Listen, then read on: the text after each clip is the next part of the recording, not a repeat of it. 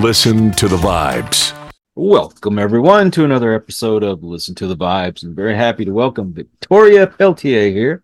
Now, she is a speaker and an author and, well, all kinds of cool stuff. So, we're going to get to know her and a little bit about what she does. So, Victoria, tell us a little bit more about yourself.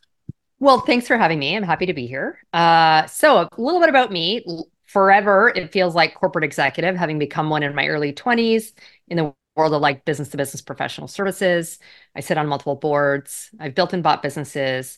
And then on the fun side and personal side, wife, mother, fitness fanatic, foodie, wine lover. And I describe myself as a multi-potentialite, meaning I have a ton of diverse interests. Now, you're an author. What have you written? So I co-authored a book several years ago called Unstoppable, which happens to be like my mantra and life philosophy. I have one that has just come out. It wasn't supposed to come out for another few weeks, but my distributor somehow accidentally released it early, called Influence Unleashed, which is a book on personal branding. And I have another one that will be coming out in the summer on leadership and culture. Whole human leadership is what I refer to it as. And then I do lots of writing for a number of magazines. I've been quoted in Forbes and CNN Online and things like that. So what exactly do you do when you're trying to motivate people? Well, I a big part of the motivation or inspiration I speak about is sharing some of my personal story of overcoming pretty significant adversity and using that to some extent as my fuel, a little bit of my why, to quote Simon Sinek, in terms of what's driving me to achieve more and more and do better and better. I'm born to a drug addicted teenage mother who like was exceptionally abusive to me and went in and out of the child welfare system. However, I was fortunate, one of not so many as we'd like, that was adopted and into a home, however, that lower socioeconomic conditions. So I started working at a very early age. And I remember my mom telling me, I think I was 11, she's like, Tori, you need to do better than us. And she meant by vocation. My dad was a janitor and she was a secretary, and with my education, but she didn't need to. Those earlier that for me was I wanted to be better than my biology or circumstance. So that truly was the fuel for me. And then I've had lots of other like adversities come my way from my ex who had cancer when I was pregnant, 7 weeks pregnant with our second child, who actually passed away 10 years ago from it, to just lots of adversity on the work front, and adversity slash just challenge. Like I've been a part of 18 mergers and acquisitions, and I'm usually having to do restructuring and unfortunately let people go as we synergize and things like that. And so for me, I share all of those personal stories as a way to motivate people who might be currently dealing with a challenge and recognize that you can come out the other end and you have choice, and you can develop, resiliency around it, and surround yourself with people that can help you, be successful in whatever your definition of success looks like. How can you stay focused on, your job or just trying to get through life when you have so much you're being bombarded with? It I have, and it's not always a healthy to do what I'm going to say next, but I do have an extreme ability to compartmentalize. So when stuff is happening, to be able to just park it to the side and focus on the task at hand.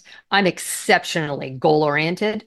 And so that also helps keeping my eye on the proverbial prize, whatever the goal or objective I've set for myself is. I'm not a vision board kind of person. I don't need to post it to know that that's my goal. That works for other people, and have at you if that's what works for you. But keeping really anchored to the goal I've set for myself allows me to put aside and not get too flustered in the moment with whatever's kind of like come up my way, and then just move forward. I live by my calendar. So like to get all done that I do, a lot of it has to go in there. Like sadly, just scheduling time to, go and see friends, make sure it's in there, check the calendar before I do it. And I even put time in my calendar for, thinking or like cleaning out emails in between, back-to-back meetings and that kind of things. That helps keep me like on track, given I am like involved in tons of things. Even with a calendar, how are you able to balance all that stuff? Uh, Two ways. One, I have this saying where there's conviction, there's capacity. And so this ties a little bit into like I sign my a lot of my social media posts with two hashtags. One is unstoppable, and the other is no excuses. And so I believe if you've got conviction to do something, then you're going to create the capacity for it. And so that means making choices, means like there's your 9 to 5 job, although most are not just 9 to 5, but I'll say 9 to 5, and then there's your 5 to 9. So if you want to do a side hustle, if you want to get fit, if whatever it is, you make choices about how you're gonna like spend your time. So that's number one. Number two is the things that don't bring me personal or professional joy or value. I say no, I delegate, or I outsource. So that's how I fit in the things that are important to me that still include things like prioritizing my health. Like, so I block my calendar before 9 a.m. in the morning so no one schedules me for an early morning meeting because I work out 6 days a week, first thing in the morning. A lot of people have asked me questions around like how do you have it all? First of all, people think I have it all. Now I do a lot. And my message is one, it's all life. So I figured out how to integrate all those pieces together holistically. And two, you can have it all, whatever all is, just not all at the same time and not without trade-offs and compromise. So I think of like, when my children were much younger, I would, and we were still going to the office every day. I would try and make sure I got out to be home to have dinner with the family. And then as soon as they went to bed, I hopped back online on my computer and worked for a couple of hours. It was a very long work day for me, or day period. But I had that sort of sacred couple of hours with the kids when they were young before they went to bed. It does get easier when they become teenagers because they don't want to spend time with you anymore anyway. Yeah, I know now I just became an empty nester. It feels very weird. So my older one will be 24 in March and the younger one will be 20 in June. So yes. So now, although now I get a million texts from well, at least one of them, but they're out of the house now. But you're right. I remember the teenage years. Your mom's just not so cool, so they don't want to spend too much time with you. I read you're an entrepreneur. Yeah, I've worked, for a corporation most of my career. However, I have this incredible entrepreneurial spirit, both within companies I work for, many times in creating like a new offering or a new product within the companies I work for. But I've also built and bought companies as well. Things that were like passion projects well, actually, no, the first company I bought I was an actor when I was like in my teens and in my 20s. And I bought the casting agency that represented me when the two guys who owned it like wanted to move back out west where they originally came from. So that was the first one. I think I was 20. And then I loved natural like bath soaps and body products. So I learned how to make them at home. But you can't make a single bar of soap, but you put it into a wooden like container or loaf for it to cure, and you cut it and you got 10 bars. So I remember, and then same thing with creams and whatever. So I remember like just making so much product that I had a ton of excess. I made gift baskets for all my friends and it became hugely popular and they all wanted to buy. And so I made a business out of it that I then sold several years later. And then in 2017, I bought a technology company and had that for a little over a year. So I'm just like, I always have these side hustles. It fuels my entrepreneurial spirit to do that, even when I work for like huge companies like IBM and American Express. You need to teach me how to do that. Of course, I guess I have to have money first, huh? Not necessarily, actually. There's like a ton of side hustles you can have without like money. Now, buying a business is a little different. Although there's like this amazing like website where you can go and it's mostly like some technology companies and and they're all startups. They all have existing revenue and not all of them cost a ton of money either. But I'm a public speaker as well. That's actually another one of my side hustles. And all that costs is my time and for me to show up and I get paid to speak. And when did you start doing that?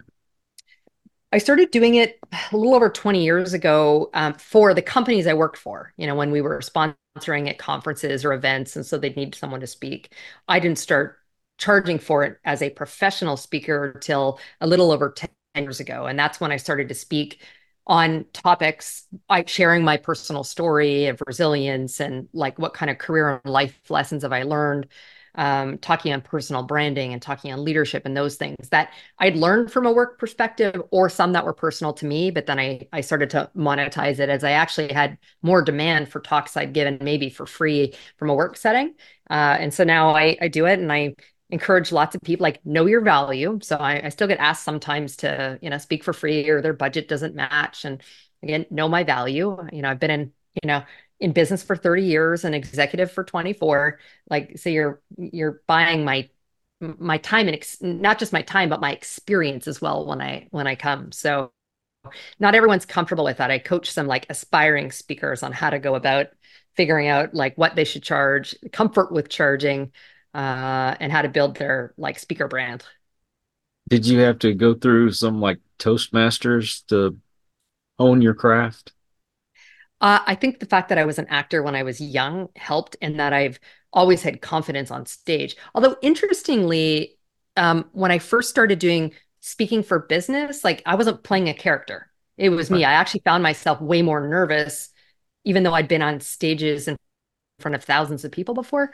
So I just needed to the more you do it, the more you get comfortable with it. And I never did Toastmasters. I did debate. I was a bit of a geek. I did like debate club in high school as well. So I did have some, I guess, training or experience from that. But a big part of it is knowing deeply the subject you're going to be speaking on. And then it comes from like the heart, this combo of head and heart, but you don't need to be reading notes if you deeply know your content. So that's one of the things I recommend to people. I've been asked, it's been a lot of years working in technology companies. And years ago, I had to say no. Originally, they asked me to be an MC for like an artificial intelligence event.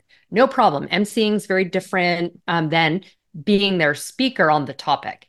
And I was like, I'm just not, I know at a cursory macro level or AI, but I can't give a keynote talk on it. So no, I'm not going to do it because well, I won't know the content well enough. Could I read from a paper? Sure. But it's not going to be an engaging talk that people are really going to want to listen to. What is your philosophy on life? Oof.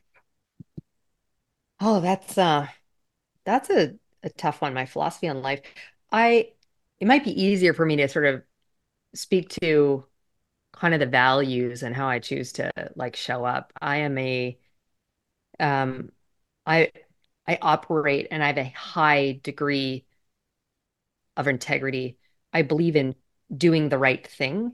And I have been challenged from a work perspective on many occasions around that. I think you can do the right thing for your shareholders and for your employees and your customers. And so I'm very focused on doing the right thing. And I know we're not going to get into a political conversation, but for me, that means things like social justice. And so I advocate for a lot of those, things. I'm also deeply loyal to individuals. Approach people immediately with trust until they break it. And I operate from a place of now, not always, like just a vulnerability and authenticity from a way of like building connection and trust and relationship with people. Yet at the same time, I have this, I said unstoppable is a word that I use. Actually, let's say it was the title of the first book that I co-authored, and it's just how I live. Like, I believe you are the CEO of your career, your brand. And so not letting anything or anyone stop you from like achieving whatever goals or objectives you've set for yourself, not even letting anyone define what those are for you.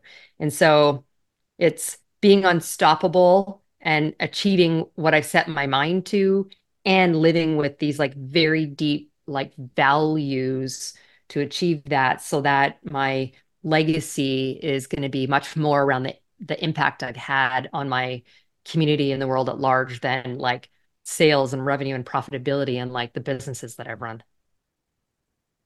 And do you have a website? I do. It's my name, Victoria hyphen or dash Peltier.com. And I share content that I write. My books are available there. When I do podcasts and there's a link available, I make sure that I've got them there. And then people can also link out with me and connect and follow me on other social media platforms from that site. Do you have a YouTube channel? I do. I do. It no excuses is in that one. So Well, I am going to put all those links in the description to make it easy for people to find you. Thank you, Victoria, for coming on the show. This has been pretty fun. thanks for having me. It's a pleasure. And also want to thank all you folks out there. If you are new to the channel, I hope you'll come back. Hit that subscribe button. For my regulars, you guys are awesome because you make it possible for me to do this. And until the next one, everyone, please take care. Be kind to one another. God bless and peace. We hope you enjoyed this episode of Listen to the Vibes. You can catch us on Buzzsprout or wherever you listen to your favourite podcasts. And on YouTube. Follow us on Facebook at The Vibes Broadcast Network